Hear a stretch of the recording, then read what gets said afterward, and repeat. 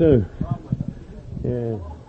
In Alcoholics Anonymous meetings, I identify as an alcoholic and probably an addict, because in Alcoholics Anonymous meetings, that's the way we like it done. We like to identify one alcoholic to another alcoholic. So in Alcoholics Anonymous meetings, I identify as an alcoholic and probably an addict, because that's the way we like it done. See? Well, I'm a real alcoholic. I am a real alcoholic. Do not confuse me with anyone who ain't an alcoholic. I'm a real alcoholic, a total alcoholic. Everything about me's alcoholic. Everything I say, do, think and feel is alcoholic. See? It's not just a part of me alcoholic, or a big part of me that ain't alcoholic. I'm all alcoholic, see? So consequently, I have the right to be dysfunctional in as many ways as I like. Don't tell me I'm restricted or limited. I'm a real alcoholic, and if there's dysfunction, I want more of it. See? So consequently, I get asked to speak in Narcotics Anonymous and Cocaine Anonymous and other anonymous programs. And when I identify in those programs, I identify as an addict and probably an alcoholic. See? Because that's the way they like it done too, see? And I don't have a problem with that today, you know. The truth is, you know, and I have to be truthful, I guess, because there's too many of you that know me, you know, friends, old friends like Debbie and Chris, and of course my good friend Glenn. Buy a tape, you know, he needs the dough, you know. You know, Glenn K tapes, and many others known over the years, you know, because when you stick around Alcoholics Anonymous to stay clean and sober over a long time, you get some history, you know, and we love that. So, you know, if there's 12 steps attached to anything, I'm a contender for it, for Christ's sake. It don't matter what it is.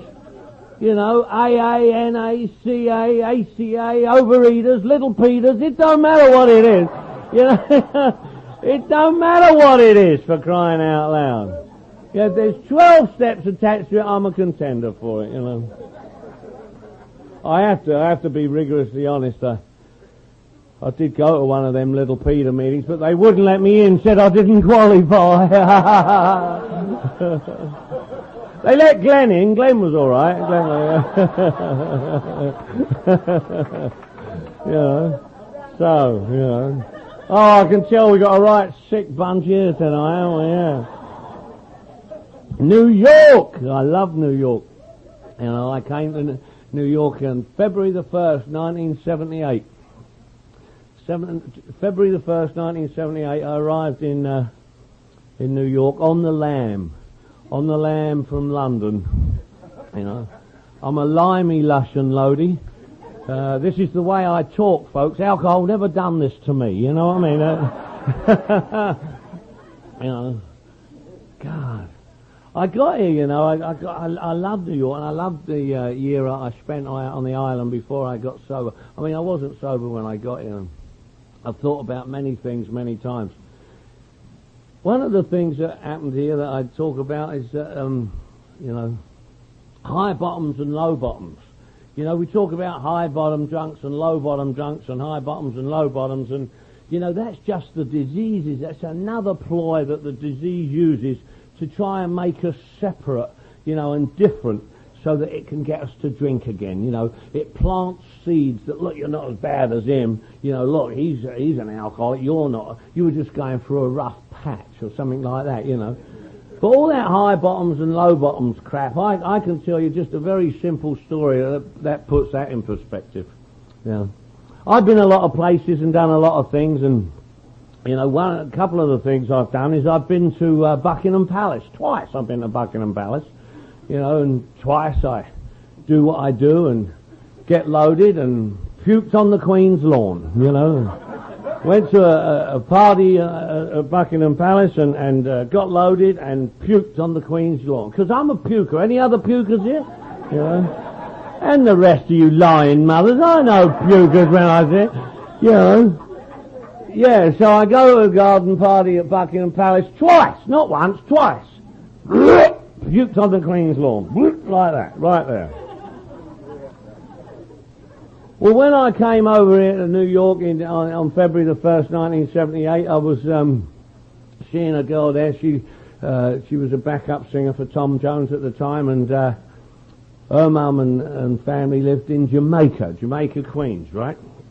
So, of course, we get together and we get loaded, and her mum and dad is in the summer having a barbecue, so we go out to their house in Jamaica, Queens, and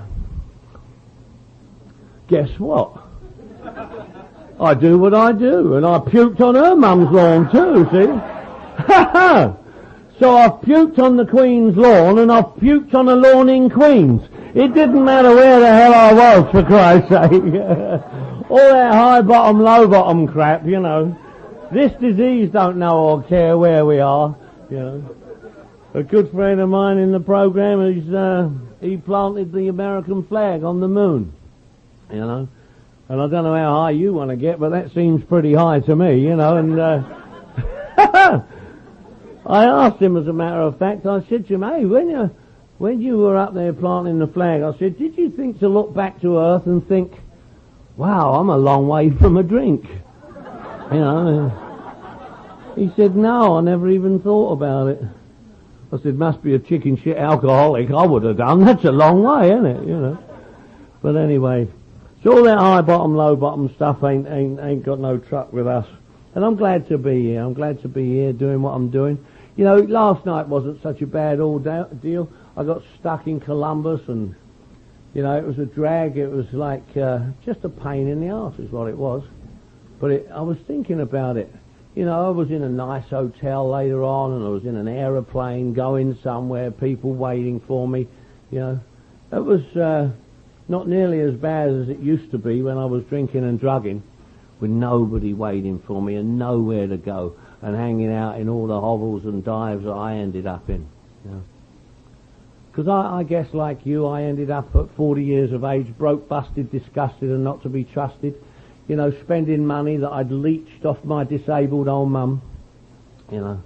I mean, it was January the 15th, 1983, and I was walking around with less than $10 in my pocket, which was money I'd leached off my mum, you know, to get me over Christmas and the New Year. I hadn't even borrowed it from her honourably. You know, sons can usually get round their mums, and you know, I'd leached this money, and she's a registered disabled, my old mum, you know. So, that's not very cool, is it? You know. Walking around Hollywood trying to look cool. I was so bloody cool, I was practically freezing to death, you know. My mum's all right. I tell stories about me mum, you know, she's fine. She's a cantankerous old biddy now. You know, I feel like hitting her with a bat some of the times, you know what I mean? Her and the bloody cat, you know. And, you know, I go home to see her. I was home to see her like a little while ago. I go home every year to see me old mum, you know, and every year, no matter what year it is, I walk in my mum's house. I say, Mum, I'm 19 years sober. She says, so is the cat.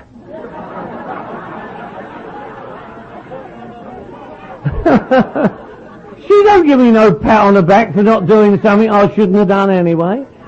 But you know, she don't relate to this disease. She don't know nothing about this disease. She don't know nothing about alcoholism and all that.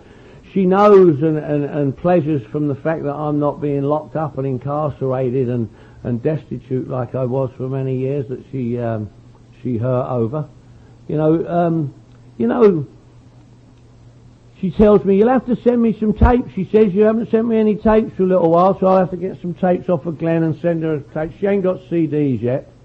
You know, I think it was a long time after phones come out that before she even got a phone. She's like behind in that. But she's got a little tape player. She says, come on, you've got to send me some more tapes. See, all the old girls like to hear about you, what you're doing, so I'll send her a tape of here in New York, you know. And, you know, she says, all the old girls tell me, tell us some more stories about Mickey in America, Mary. Tell us how Mickey's doing. Where is he? What's he doing? Come on, tell us some more stories. And her chest goes out and she brags about me, because that's what old folk do, don't they? They sit around and tell lies. You know what I mean? You know, and they're entitled, aren't they? You know, and, you know, it's just such a gift to know that she's not shamed by me anymore. She doesn't have to, cry and hurt like she used to. Because her friends never used to say to her, tell us some more stories about Mickey in America, Mary. They used to say things like, they're going to let your Mickey out the nut ward for Christmas this year, Mary,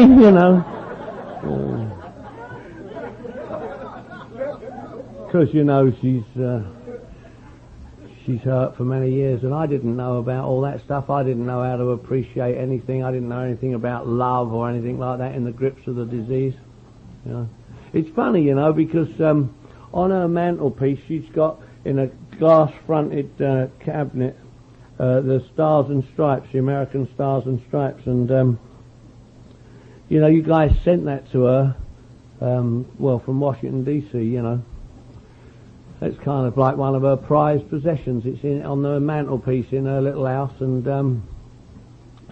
it's a little glass-fronted triangular-shaped cabinet, and on the front of it's got a brass plaque, and it says, "This flag flew over America to celebrate Mickey Bush's birthday."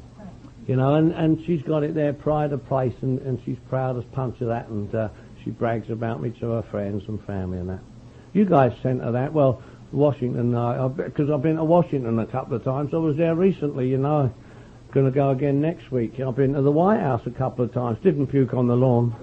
But, I've been to the White House. I spoke there at the Capitol building, and, I'm so thrilled and delighted to be who I am today. I'm Mickey Bush.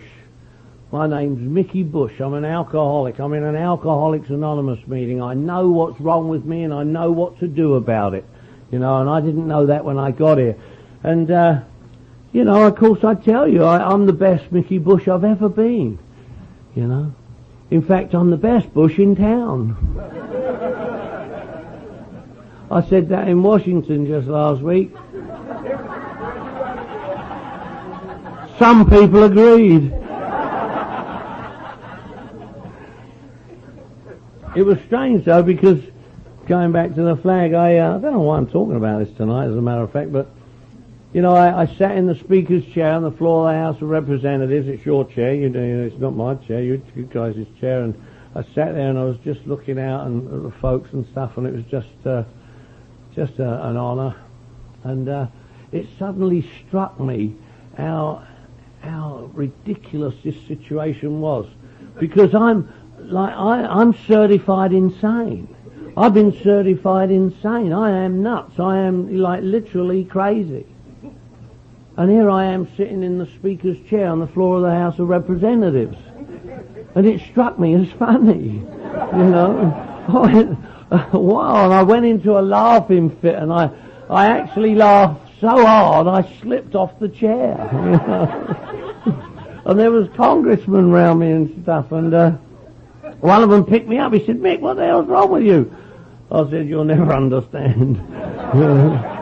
He said, "What?" I said, I'm nuts. I'm crazy. How does somebody who's nuts get to sit in the Speaker's chair, the floor of the House of Representatives? And he looked at me weird. He went, "Happens every day." See, just like my mum, you don't know this disease, see? But you do, and that's why we're laughing, and that's why we come here to share the language of the heart, don't we? We come here to relate one alcoholic addict to another alcoholic, to relate one to another, and that's the gift we have, the power that we have here. The language of the heart, H-E-A-R-T, healing, enjoying and recovering together. And that's the language we speak here, don't we?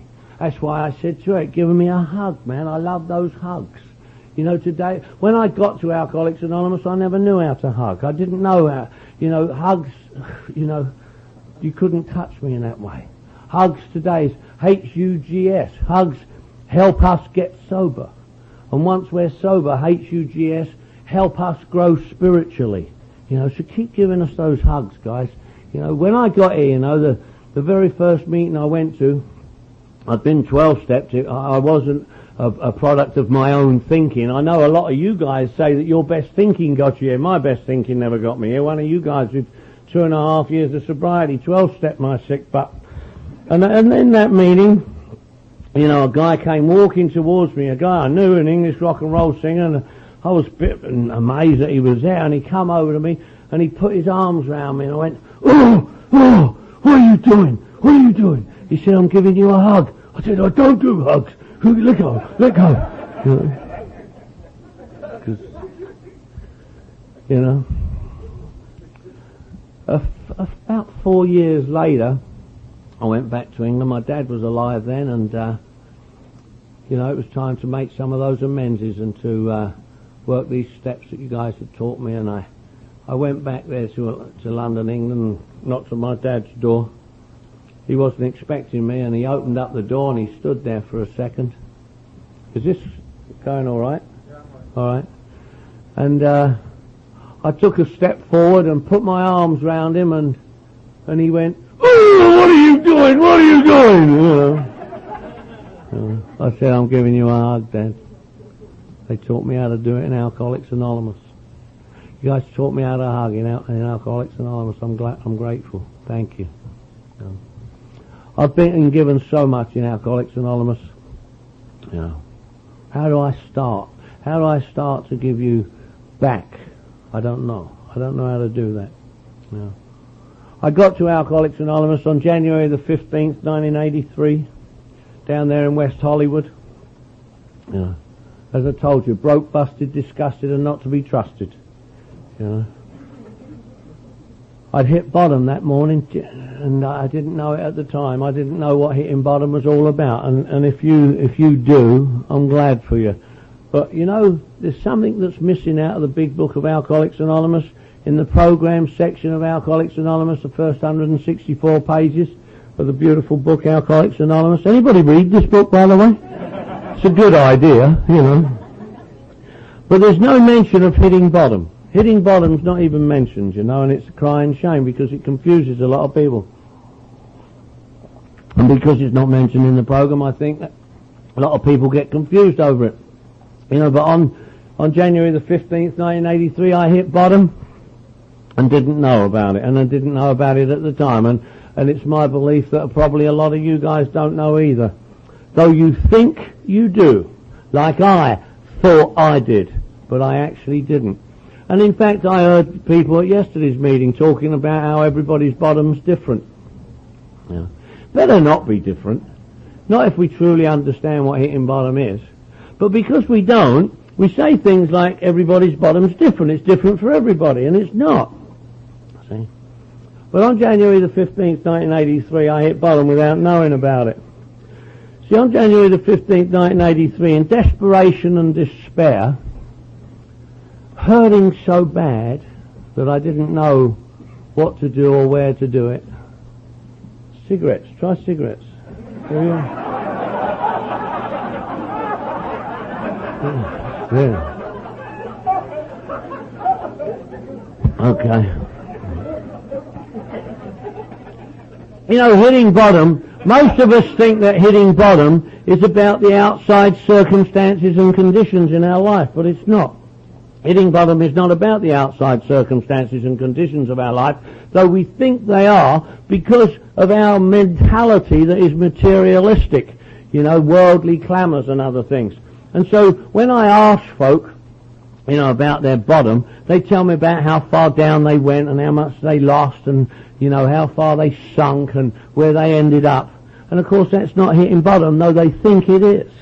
See? And if you have a misconception about this, in recovery you hit bottom after bottom after bottom and get sicker and sicker and sicker. Because hitting bottom ain't about the outside circumstances and conditions. Hitting bottom's an inside job, not an outside circumstance. And you'd be amazed at what some of you guys tell me, because I ask. I said, give it to me. Give me your bottom. What was your bottom? Give me roughly what your bottom was. You'll be surprised. I mean, people tell me, well, you know, I was feet to the curb, hustling the Broadway, trying to earn $1. Yeah. I was broke, busted, disgusted, and not to be trusted. I was locked up in a penitentiary, married to Bubba. You know, and nothing to do with hitting bottom. We think it is. Oh, the kids had been took away from me. I couldn't pay my child support. I was living in an abandoned car. All that stuff that we think is hitting bottom, it's not. And we get confused about that. And so consequently, we never totally hit bottom because no one seems to tell us. And it ain't in the book. See? But I'm going to tell you tonight. because you guys told me. See, hitting bottom ain't about the outside circumstances and conditions. Hitting bottom's that inside stuff that happened to me on January the 15th, 1983. Hope everything comes out alright. Are you alright? You alright?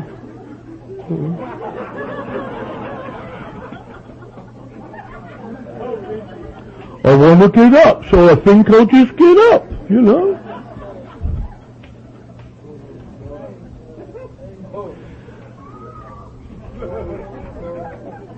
I don't know whether to make an amend for my smart mouth or not. I actually want to insult people more. Perhaps it's this New York attitude I got, you know. Because you would never dream of being insulting in New York, I know that, you know. But anyway, on January the 15th, 1983, in desperation and despair, hurting so bad that I don't know what to do, hurting just... I can remember without knowing who I was talking to and without knowing what I was saying and with not knowing what the outcome was, I can just remember going, help me, please, what is wrong with me? I can't stand it anymore. Anybody relate to that? And ask for help. ASK, Ask Saving Kit. Help, HELP, His Ever-Loving Presence. I never asked for any specific help. I didn't ask for help with my finances or my relationships or my alcoholism or anything like that. I just, in desperation, asked for help. And guess what? It was almost like the old man was looking over my shoulder. And he just seemed to say to me, Mick, you silly bugger, I've been waiting for you to ask. Now get yourself over to that AA meeting, and sent me to you. I asked for help, and he sent me to you. That's why I know God and the power are different. I asked for help, and he sent me to you. Because here was the power he provided for an alcoholic addict like me to not have to drink and drug anymore, which was restoring me to sanity.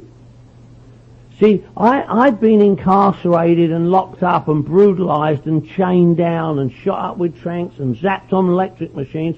I've been locked up in places cuckoos wouldn't bloody fly over, man. You know what I mean? But that wasn't the insanity that you guys talked about. You guys explained to me that the insanity we talk about here is repeating the same behaviour and expecting a different result. Drinking. So if repeating the same behaviour and expecting a different result, drinking, was insanity, then to be restored to sanity meant not drinking. And so here was a power provided by God to enable me to not have to drink, which was restoring me to sanity. Wow. You think I knew that when I got here? Never had a clue. I was helpless and hopeless. I had no clue about nothing. I was so sick when I got here. I was so sick that I never knew I was sick. Do you know how sick that is? Do you know how sick it is to be so sick that you don't know you're sick? That's really sick. And if you're as sick as I was when I got here, and you come into a room like this, you know, good room of drunks it seems to me, couple of 100 people here, maybe more, you know, and you come in and you look around and you scan the room like we're experts at, and you think, well, at least I'm not as sick as him. Do you know how sick it is to be so sick that you don't think you're as sick as someone else? That's really sick. So if you're wondering in here today whether you is or whether you isn't a real alcoholic or not, I want you to know that I can relate to being as sick as you don't think you are. You're really sick. And I never knew. I never had a clue. You guys all seem to know, but I never knew. I do today. I just wrote a word sick. S-I-C-K. Spiritually ill can kill. Ooh. And that's how sick we are when we get here, aren't we? So spiritually ill. And we're dying of a disease that we often don't even know we got. I didn't. I never knew I had a disease. I never knew how ill I was. I never knew nothing about nothing. I thought I knew everything about everything. But I actually knew nothing about nothing. Till I got here. I mean, I'm a bloody expert on everything. Doesn't matter what it is.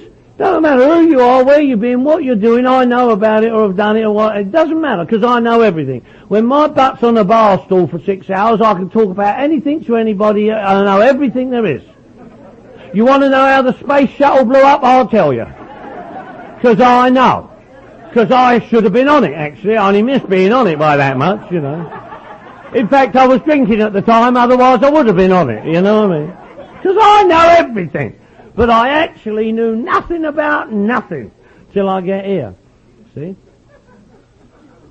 I hit bottom on January the 15th, 1983 and walked on down to that meeting in West Hollywood that I was guided to. Strange. You know, I walked down to this meeting and I got the message of Alcoholics Anonymous before I even got in the rooms of Alcoholics Anonymous. You know that? Because I walked down to that meeting. Now, anybody here know West Hollywood? I know Debbie does, of course, and maybe one or two others. No? Nobody else knows one or two here? No? West Hollywood, for you guys who are not initiated, very special part of town. I'm sure you've got an equivalent West Hollywood here. You know, it's sometimes referred to as Boys Town. You know what I'm saying? If you're still not sure what I'm talking about, it's the kind of town where if you drop your wallet on Santa Monica Boulevard, you've got to kick it up to Sunset before you can pick it up. You know what I mean? You know, if you're gay, don't get offended. No one cares anyway. You know. But, you know, I walked down to West Hollywood, down to the Architects of Adversity meeting, and there's two dudes standing outside the meeting. And as I approached the meeting, now I've got to give you a rundown what we were like.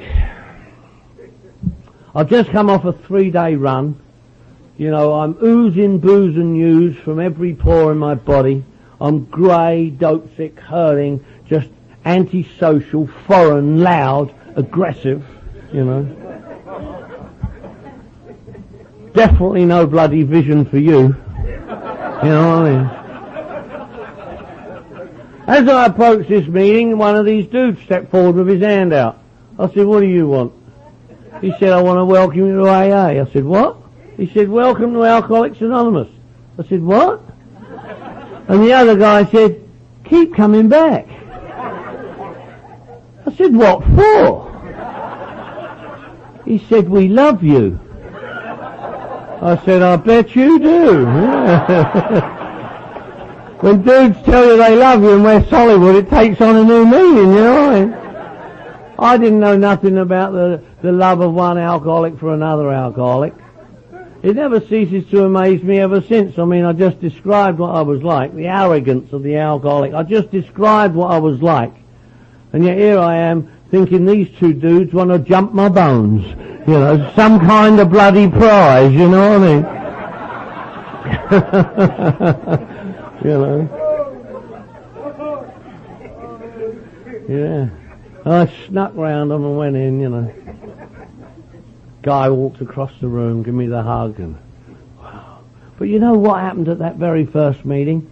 You know, I was 40 years of age. I'd been around a lot of places. I'd been incarcerated for a lot of my time, and, you know, I don't know whether I'd ever been told about, you know, having a problem or not. I mean, in retrospect, since I've been here, I've been back and inventoried a lot of stuff, and so a lot more has been revealed. But, I mean, at the time, I don't know nothing about nothing. And this guy in this meeting gets up in my face, and he's like this far away from me, and he must have had the balls of 12 men, because, you know, I just described what I was like, and yet he had the confidence of his convictions. You know, he was standing up for what we do. You know, we carry the message to the alcoholic who still suffers, and you could see how suffering I was. And it's amazed me for years since, you know, because I do the same thing. I go up to new folk, and they're always amazed, and I go up to them and I say, my name's Mickey Bush, you're new, right? And they go, how do you know I'm new? You know. You know, just like I was, you know. And this guy got up in my face, and he went, you're alcoholic. I said, what? He said, you're alcoholic. I said, alcoholic? He said, you're an alcoholic. I'm an alcoholic? You're an alcoholic. I thought that was bloody mean to say a thing like that. Say a thing like that to a dude. What do you mean? He said, you're alcoholic. I said, why'd you say that? He said, because if it looks like a duck and walks like a duck and sounds like a duck and smells like a duck, it's a bloody duck. Just because he's been taking some shit and thinks he's an eagle, no, you're a duck. You're a duck, I'm a duck. Quack, quack, he said. Damn. I'm all dazed and confused, and dudes are going ducks and eagles and ducks and the hell's this? I thought it's a funny farm, you know. I didn't know it until years later afterwards. You know, he was actually telling me more was revealed. They said, keep coming back, more will be revealed, and it was. And he was actually telling me what it was about me that made me alcoholic. You know, the duck and the eagle story. And today I'm really grateful for that, you know, because I ask folk today, you know, what is it about you that makes you alcoholic? You know, you said you were alcoholic. What is it about you that makes you alcoholic? Guess what? They don't know. Do you? See, I ask folk, what is it about you that makes you alcoholic? And they don't know. They tell me what they do because they're alcoholic. They endorse the fact that they're alcoholic by telling me alcoholic addictive behaviour about themselves, but they don't know what it is about them that makes them what they say they are. And so consequently, that's why one of the reasons that so many of us relapse down the road a little bit, because we haven't got the foundation laid, rock solid foundation. Because in the beautiful book Alcoholics Anonymous on page 20, it says, if you are an alcoholic who wants to get over it, you may already be asking, what do I have to do now? So you've got to come from a space of being an alcoholic to then ask, what do I have to do? So there's a lot of work to do before we even get to the first step. And if you ask somebody who's gone before us, like I did, and I hope like you do, you know, they would tell you that if you're an alcoholic who wants to get over it, there's a way out that we can absolutely agree upon. It's a 12-step spiritual program, starting with step 1. But admitting you're alcoholic is not step 1. And so consequently, people think it is. And well-meaning people endorse that. I heard at a meeting down in Los Angeles, well-known meeting, a guy with 24 years got up and told the meeting that you do a first step as soon as you walk through the door and raise your hand as alcoholic. And of course, it's not the first of the 12. It is the first step in recovery, like page 30 says. We learned we had to fully concede to our innermost self that we were alcoholic. This is the first step in recovery. The delusion that we are like other people or presently maybe has to be smashed. See? So, by the way, there is nothing suggestive there about that statement. We learned we had to fully concede to our innermost self that we were alcoholic. This is the first step in recovery. The delusion that we are like other people or presently maybe has to be smashed. There is nothing suggestive about that. We had to do it and it has to be done. You see? And all that suggestion only crap that we hear around, you know, I think is killing people. You know, the book says of itself, our book is meant to be suggestive only. Well, it may have bloody well meant to be, but it ain't. You know what I mean? It's got clear-cut directions, you see, in it, and what to do and how to do it. And one of them is we learned we had to fully concede to our innermost self. Now, if I don't even know what it is about me that makes me alcoholic, how am I going to fully concede to my innermost self? And if I skip past that, I'm not making good cement, am I? So I'm going to pay the price down the road. See? But this guy was telling me the story with the duck and the eagle. What it was about me that made me alcoholic. I didn't know it at the time, but I do today. You know, he was actually describing to me what it was about me that made me alcoholic. And what makes me alcoholic is not what I do because I'm alcoholic, like can't control and enjoy my drinking, one's too many, 1,000 ain't enough, once I start I can't stop. All that's true if you're alcoholic, but it's not what makes you alcoholic, it's the result of being alcoholic. What it is about me that makes me alcoholic is that alcohol changes my perception of reality. That's what alcohol does for me. Alcohol changes me from a duck to an eagle. I go out drinking as a little duck, have a few and turn into an eagle and go swooping around looking for prey, you know what I mean? Alcohol does that for me, and if it don't do that for you, it ain't alcoholic. See? And I call it a nerd remover. Alcohol removes the nerdness. I feel like a nerd, I drink, and I don't feel like a nerd. I feel like a nerd and I drink and I don't care if I'm a nerd. I feel like a nerd and I drink and you're a bloody nerd. Screw you, you know. Yeah. Or Mary in my home group, she puts it as well as I've ever heard anybody put it. She's this delicate little dudette.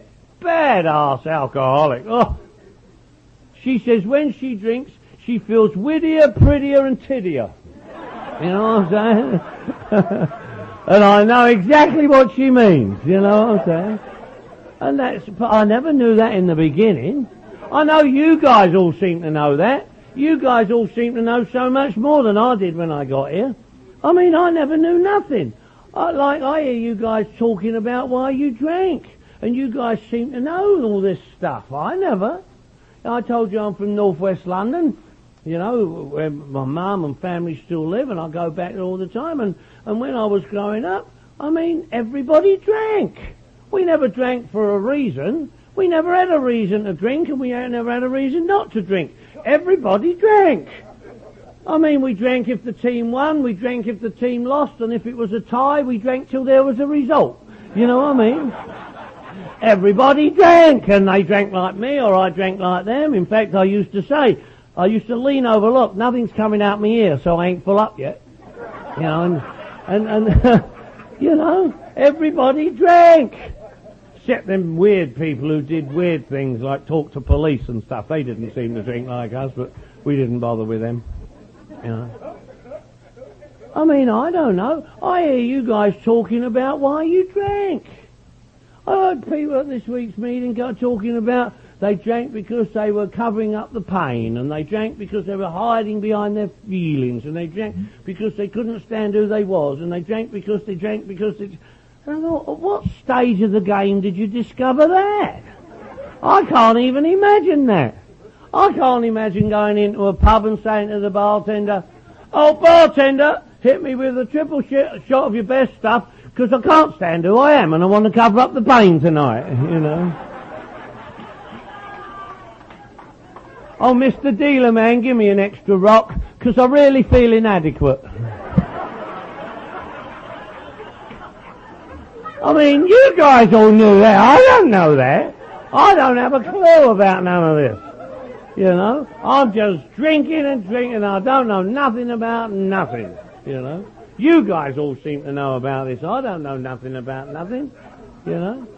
And I get to Alcoholics Anonymous, and I'm just crazy, and I'm just insane. And and I've got to tell you, you know, I never even... Look, I know people, I've got to tell you the truth, and I've got to fess up. Look, I know people in Alcoholics Anonymous don't like hearing about drugs in Alcoholics Anonymous meetings, but you know what? Part of what I do is I've got to explain this stuff to you. You know, if you're an alcoholic who didn't do drugs, you know, I'm really glad you're here, you know. You know, if you're an alcoholic that just and only drank alcohol, a specialist, you know, I'm really glad you're here, but I ain't no specialist. I'm a chemical gourmet, me. You know, I always drank, but I never only drank. I always drank, but I never only drank, see? I always did lots of other stuff, too. So, you know, as I told my sponsor, I'm a chemical connoisseur. He said, "No, Mick, you're a chemical kind of sewer is what you are." That's what you are. You know. And so, you know, I get to Alcoholics Anonymous, and I've been 12-step by an English rock and roll singer, and you know, I go to the meetings, and I'm dazed and confused, and they said,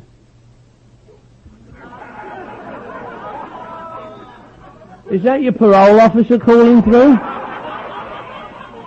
It's the only reason that I can imagine a phone going off. Unless it's your balls clanging together. Is it your balls clanging together?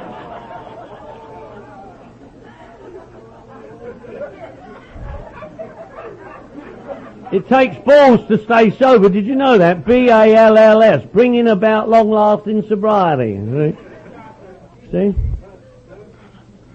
See, I'll get to Alcoholics Anonymous and don't drink no matter what gets said and things like that, you know. Don't drink no matter what. I mean, God, if I could drink no matter what, I wouldn't need to come here, you know.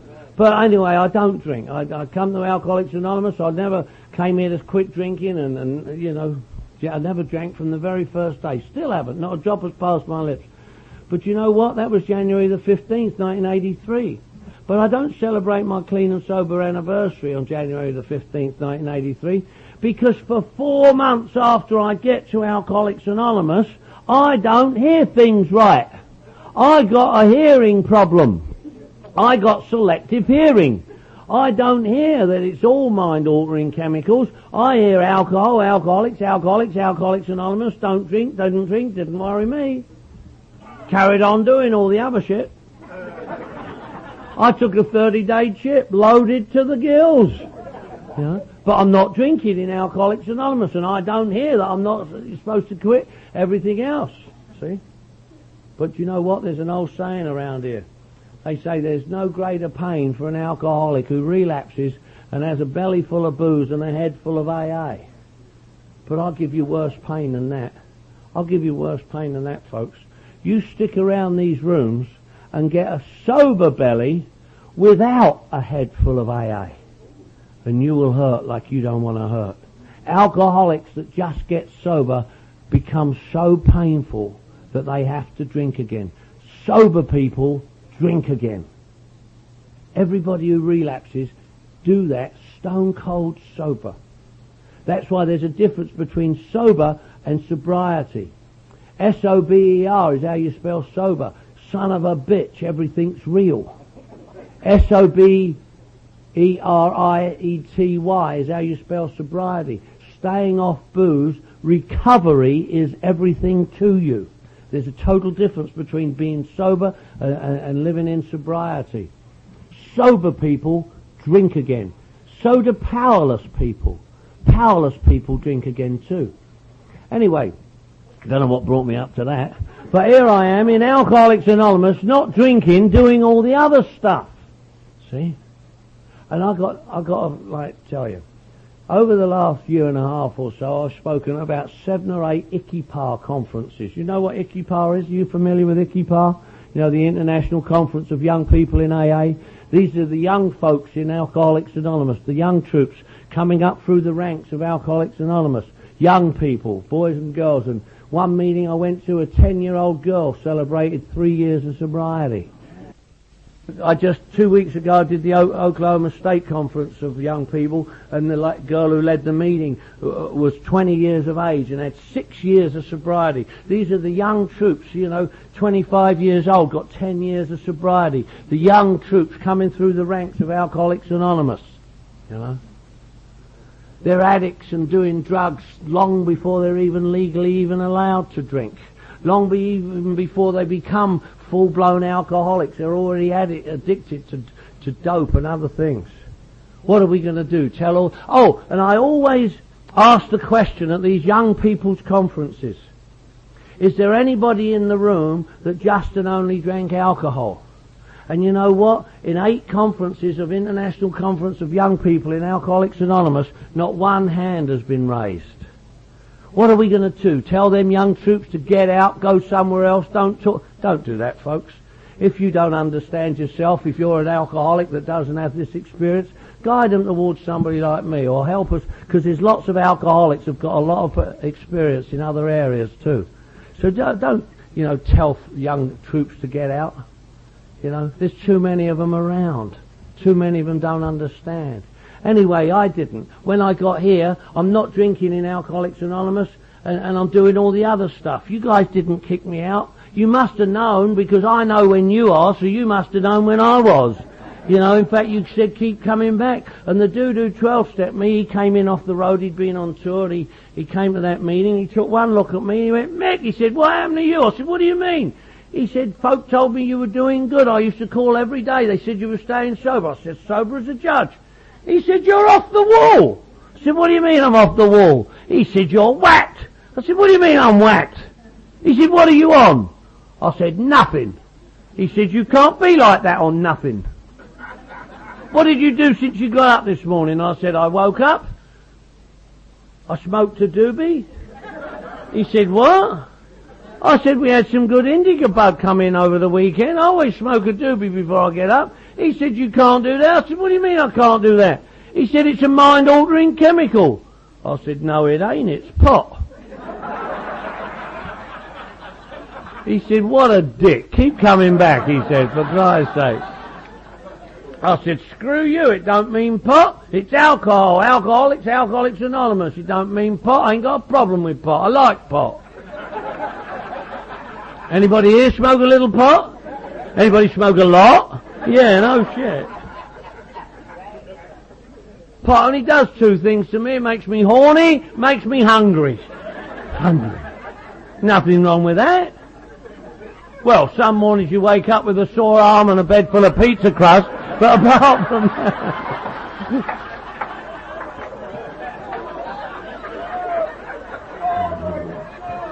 Oh, you do that sick shit here in New York, huh?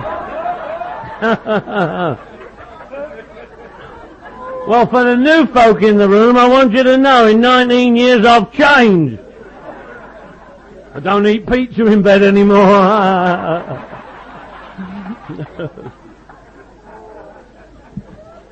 But I do all that. I like speed crystal crank. Anybody here do a little speed crystal crank? Anyone do a lot? Yeah. Did it make your dick disappear too? Yeah. You ain't gonna read that in no Betty Ford manual. Oh yeah, fire up some crystal, your dick will disappear. I ain't gonna tell you that. It's funny how the ladies seem to laugh at that. All the dudes are going, not me, rock on, Tommy, yeah. Ladies are going, yeah, sure, pal, yeah.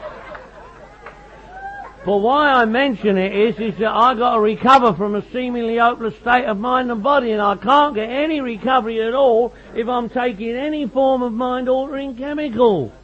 And if there's people in pain here today and they're taking Vicodin and other things like that, be very, very careful, regardless of where you get them from. The disease don't know whether you get them on a prescription or whether you score them on the street.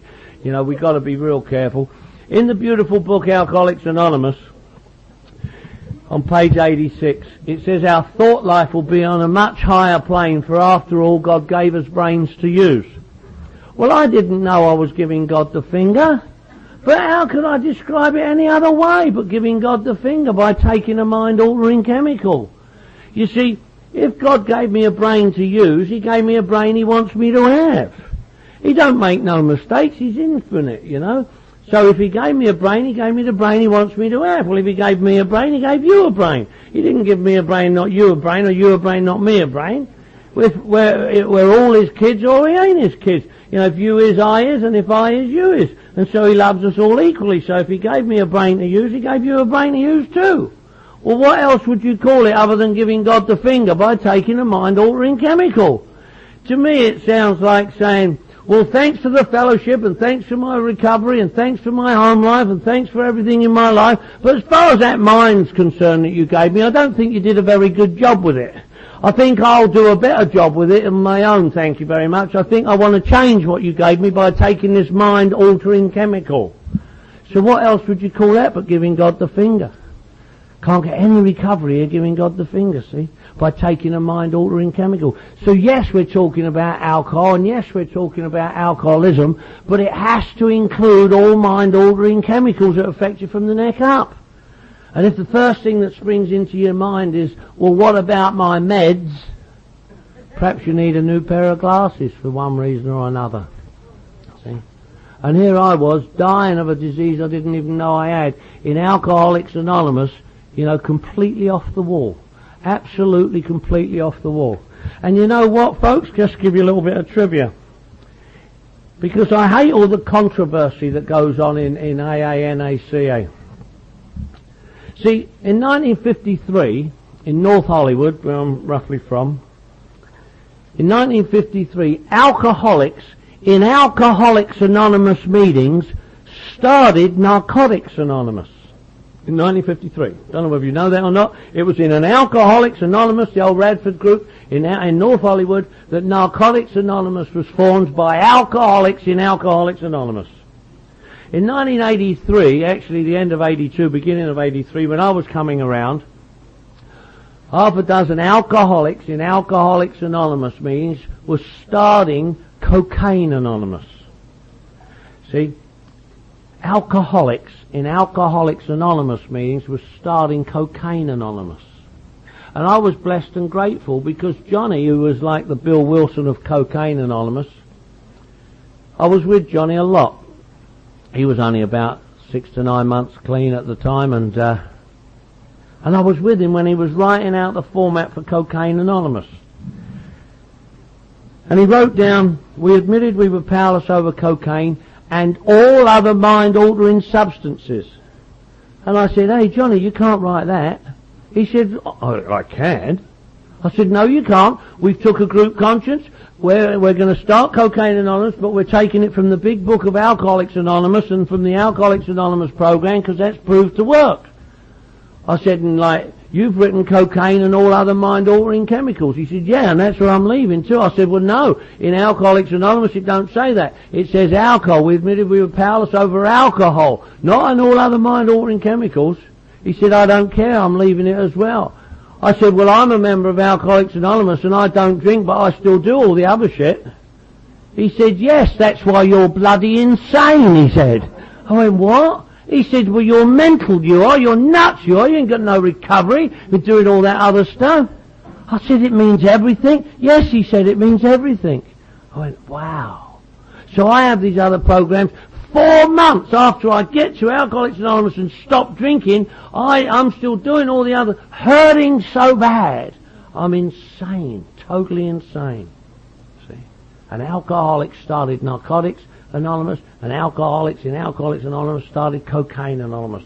So I don't know why we had that conflicting interest. There's no real need for it. We've got to leave all that mind. I never even heard the term drug of choice till I got here anyway. My drug of choice, if I had one, was yours. Anything you had was my drug of choice. And anything you had was my favourite. And that was usually followed by, is it good and will you front me some? You know. And I've got news for you. You know, it don't just go away. Over here today, I was with Glenn Carl, told me, there was some pastries and stuff like that. And I looked at all these pastries. You saw them all that sticky shit that was over there. You know? And I was looking at it now. This is not my inner child, you know. You know what I mean? You've heard of pinch and inch. This is grab a foot, you know what I mean? And, I'm over there looking at all that sticky shit. And the sensible person in me said, you don't need none of that sticky shit. You got love handles no one's grabbing, man.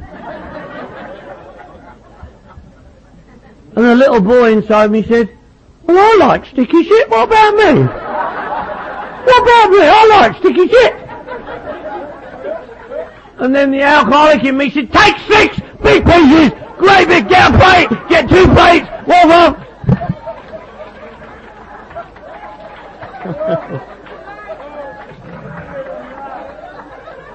Oh, you do that shit. You gotta be careful, they say. If you're laughing, you're relating. And if you're relating to a sicko like me, there ain't no doubt about you, pal. You see what I'm saying? I don't know nothing about this. I have no idea about any of this. But I do today. I never knew I was powerless over alcohol. I don't know what that is. I don't know about a loving God or anything like that. I was raised in a religion, and that religion, that God of my understanding, was a fearful, threatening, punishing God, man. And you guys said, let go and let God. I said, what? They said, turn it over to God. I said, what? They said, pray to God. I said, pray to God? Are you nuts? If I pray to him, he'll know where I am. I've been ducking God for years, man. I mean, the God of my understanding that was going to strike me blind for playing with the old dingling, for Christ's sake. Did you hear that? Oh yeah, they said, don't you touch that, God will strike you blind. Well, you know I did anyway. When I found out how good it felt, I thought, well, I'll risk one eye.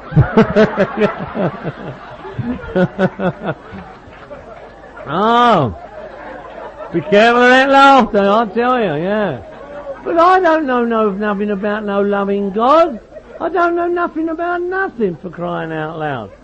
You know, I do today.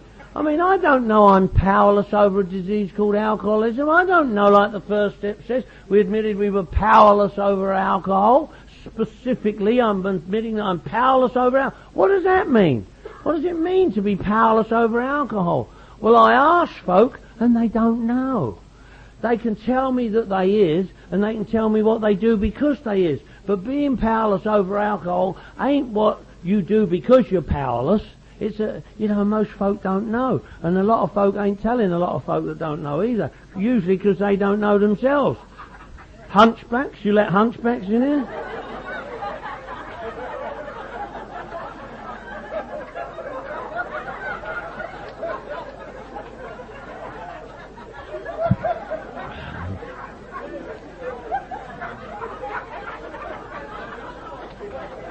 You're a rotten lot laughing at it.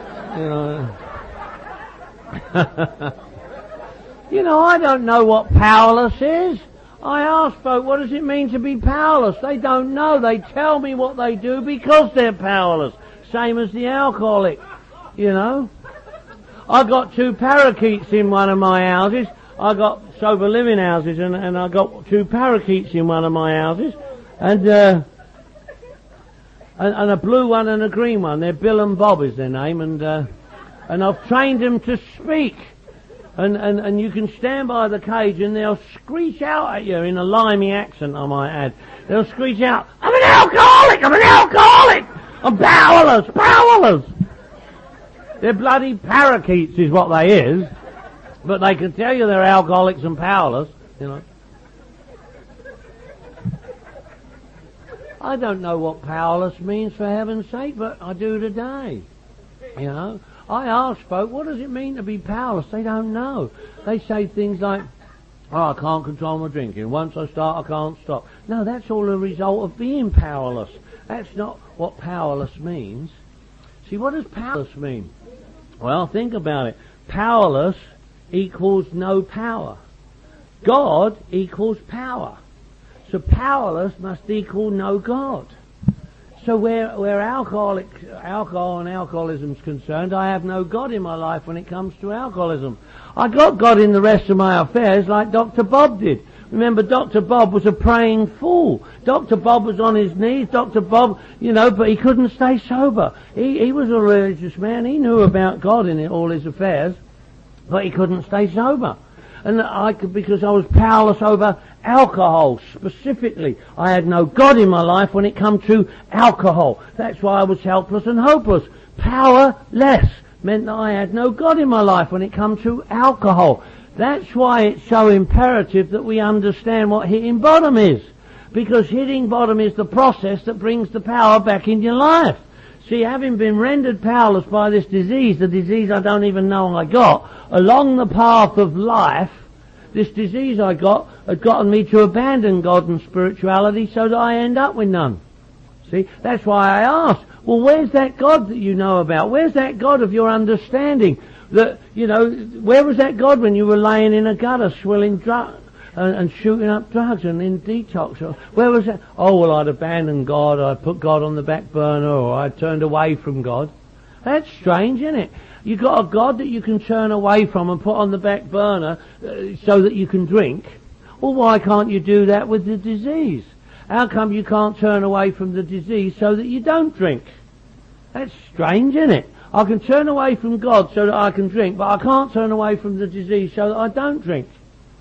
Wow. Well, the answer's very simple. We all know that God gives us freedom of choice. He gives me the freedom of choice. I can choose the devil or the Lord, or I can choose right from wrong, or good from bad. But I can't choose to drink or not drink.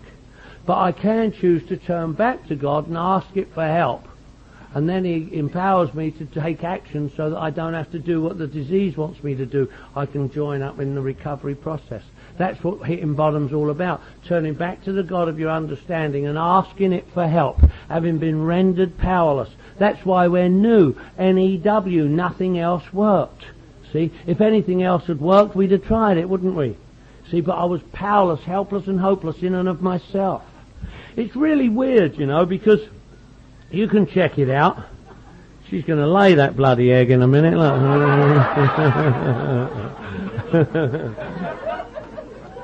But, you know, powerless, everybody's walking around in AA saying they're powerless. Powerless, powerless, powerless over everything. Powerless over people, places and things. Nothing to do with nothing being powerless over people, places and things. You know, we're powerless over alcohol. See? And so I want to know what that is. And people walking around going powerless, powerless. Powerless is only mentioned once in the program of Alcoholics Anonymous, and that's in the formation of the first step. That's the only time powerless is mentioned in the program of Alcoholics Anonymous. Folks, check it out if you don't believe me.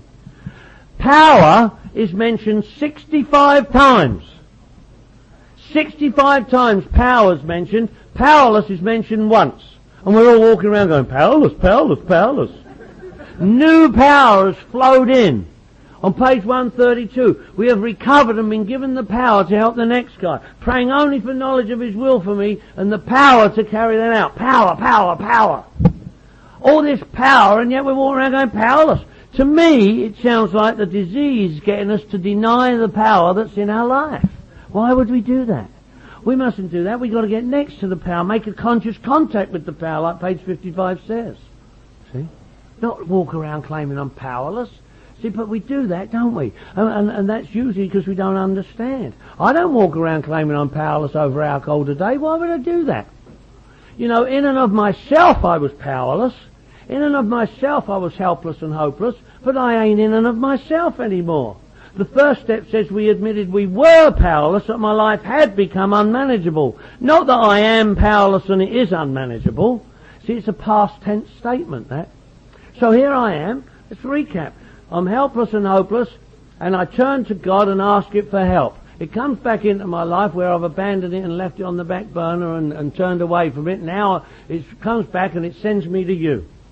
God sends me here because here's the power that He'd provided for an alcoholic of my kind to recover from a seemingly hopeless state of mind and body. And we have absolutely no truck with anybody's preference along these lines. Whatever you consider God to be is absolutely okay with us. Though it does say on page 93 of the beautiful book, He can choose any concept of God He likes, provided it makes sense to Him. And I ask folk, give it to me. Give me the sense that it makes to you. Give me the sense and understanding and perception you have of a power greater than yourself. You know what? Most people can't. Because they don't truly have it, though they say they do. They may even think they do, but they actually don't. And so consequently it's not there between 7 to 10 years when the next biggest group of people in Alcoholics Anonymous drink and drug again. After the first year, which is generally referred to as the newcomer period, the next biggest group of people who drink and drug in Alcoholics Anonymous is between 7 and 10 years. And they drink and drug at 7 to 10 years based on what they never did at 5 years. And what they don't do at 5 years is what they never truly learnt at 2, 3 and 4 years, as they thought they did, believed they did and said they did. See? So we've got to do something about this. 95% of us ain't making it. 95% of us in Alcoholics Anonymous meetings are not making it over the long haul. That's far too big a deal, isn't it? So we've got to do something about that, haven't we? But here I am. Why would I say I'm powerless? I've turned to God, asked it for help, it sent me to you. Here's a 12-step spiritual fellowship, right? There's 2 Alcoholics Anonymouses, folks. There's the big book Alcoholics Anonymous that has the program, the 12 steps in it, and there's the fellowship Alcoholics Anonymous, which has us in it. See? Okay. I've got about 10 minutes here, got to wrap it up.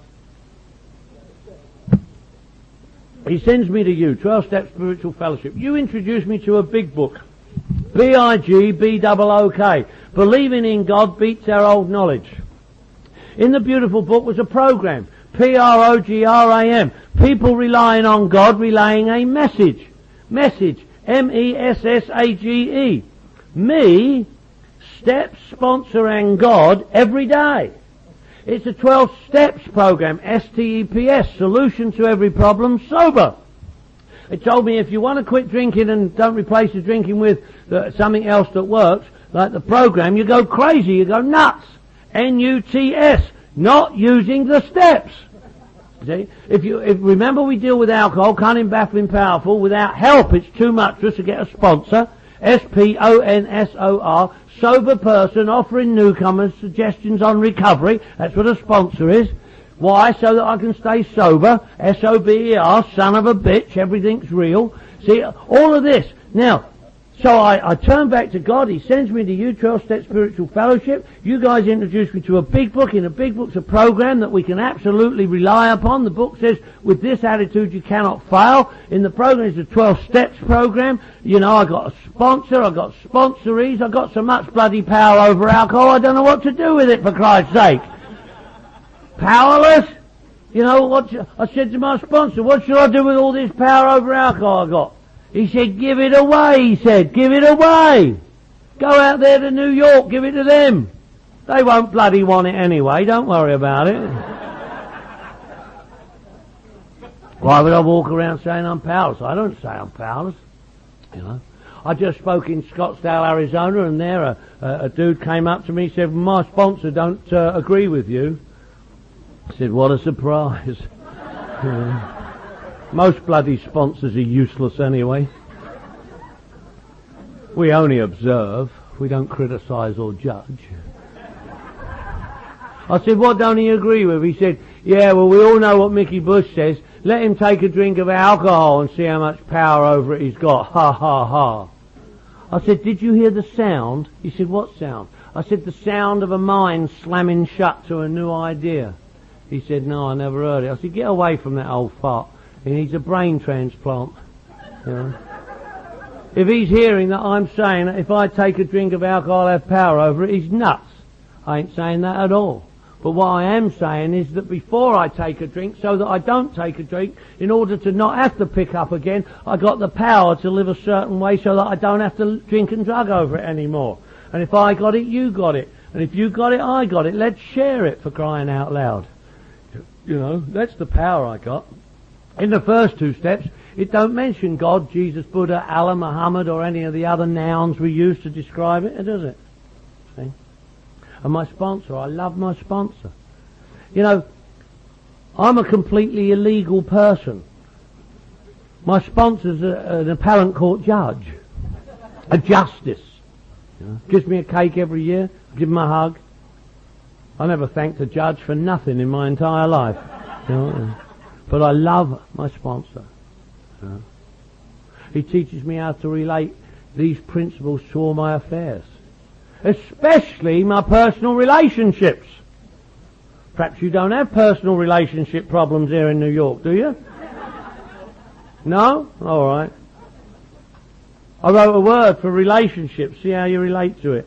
R-E-L-A-T-I-O-N-S-H-I-P. Really exciting love affair turns into outrageous nightmare. Sobriety hangs in peril. Can you relate to that? Oh, you do have that going on, huh? My telephone number, folks, I've got two telephone numbers. Are you clean, are you sober is my two numbers. 818 area code. 818, not 800, you cheap bugger. 818. 818, are you, like Toys R Us, S-O-B-E-R. And 818, are you, C-L-E-A-N. And I'll give you those two numbers. 818, are you sober? 818, are you clean? You know, because that's what you did when you gave me. When I got home from that first meeting, I had two telephone numbers in my hand. And guess what? I called one of them. Now I know you don't, but I did. So therefore, I give you my number. And please call me. Some of you have. And I enjoy getting your number. Wherever I am, all over the world, or wherever I go, those two numbers you can reach me. They're on the tape if you get one. Glad to give you the tape. But, yeah. Oh, you sell them. Okay. Yeah. See, when I got home, I called that number. I called one of those numbers. And a guy answered the phone. I said, I don't know who you are, pal, but I got your number in my hand. He went, oh, I recognise your accent from the meeting today. I said, oh, were you at the meeting today? He said, yeah, I gave you the number. I went, oh. Smart, see, yeah.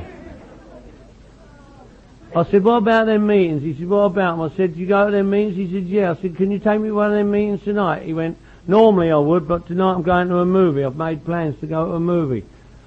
I said, how long have you been going to them meetings? He said, 4 months. I said, what does that mean?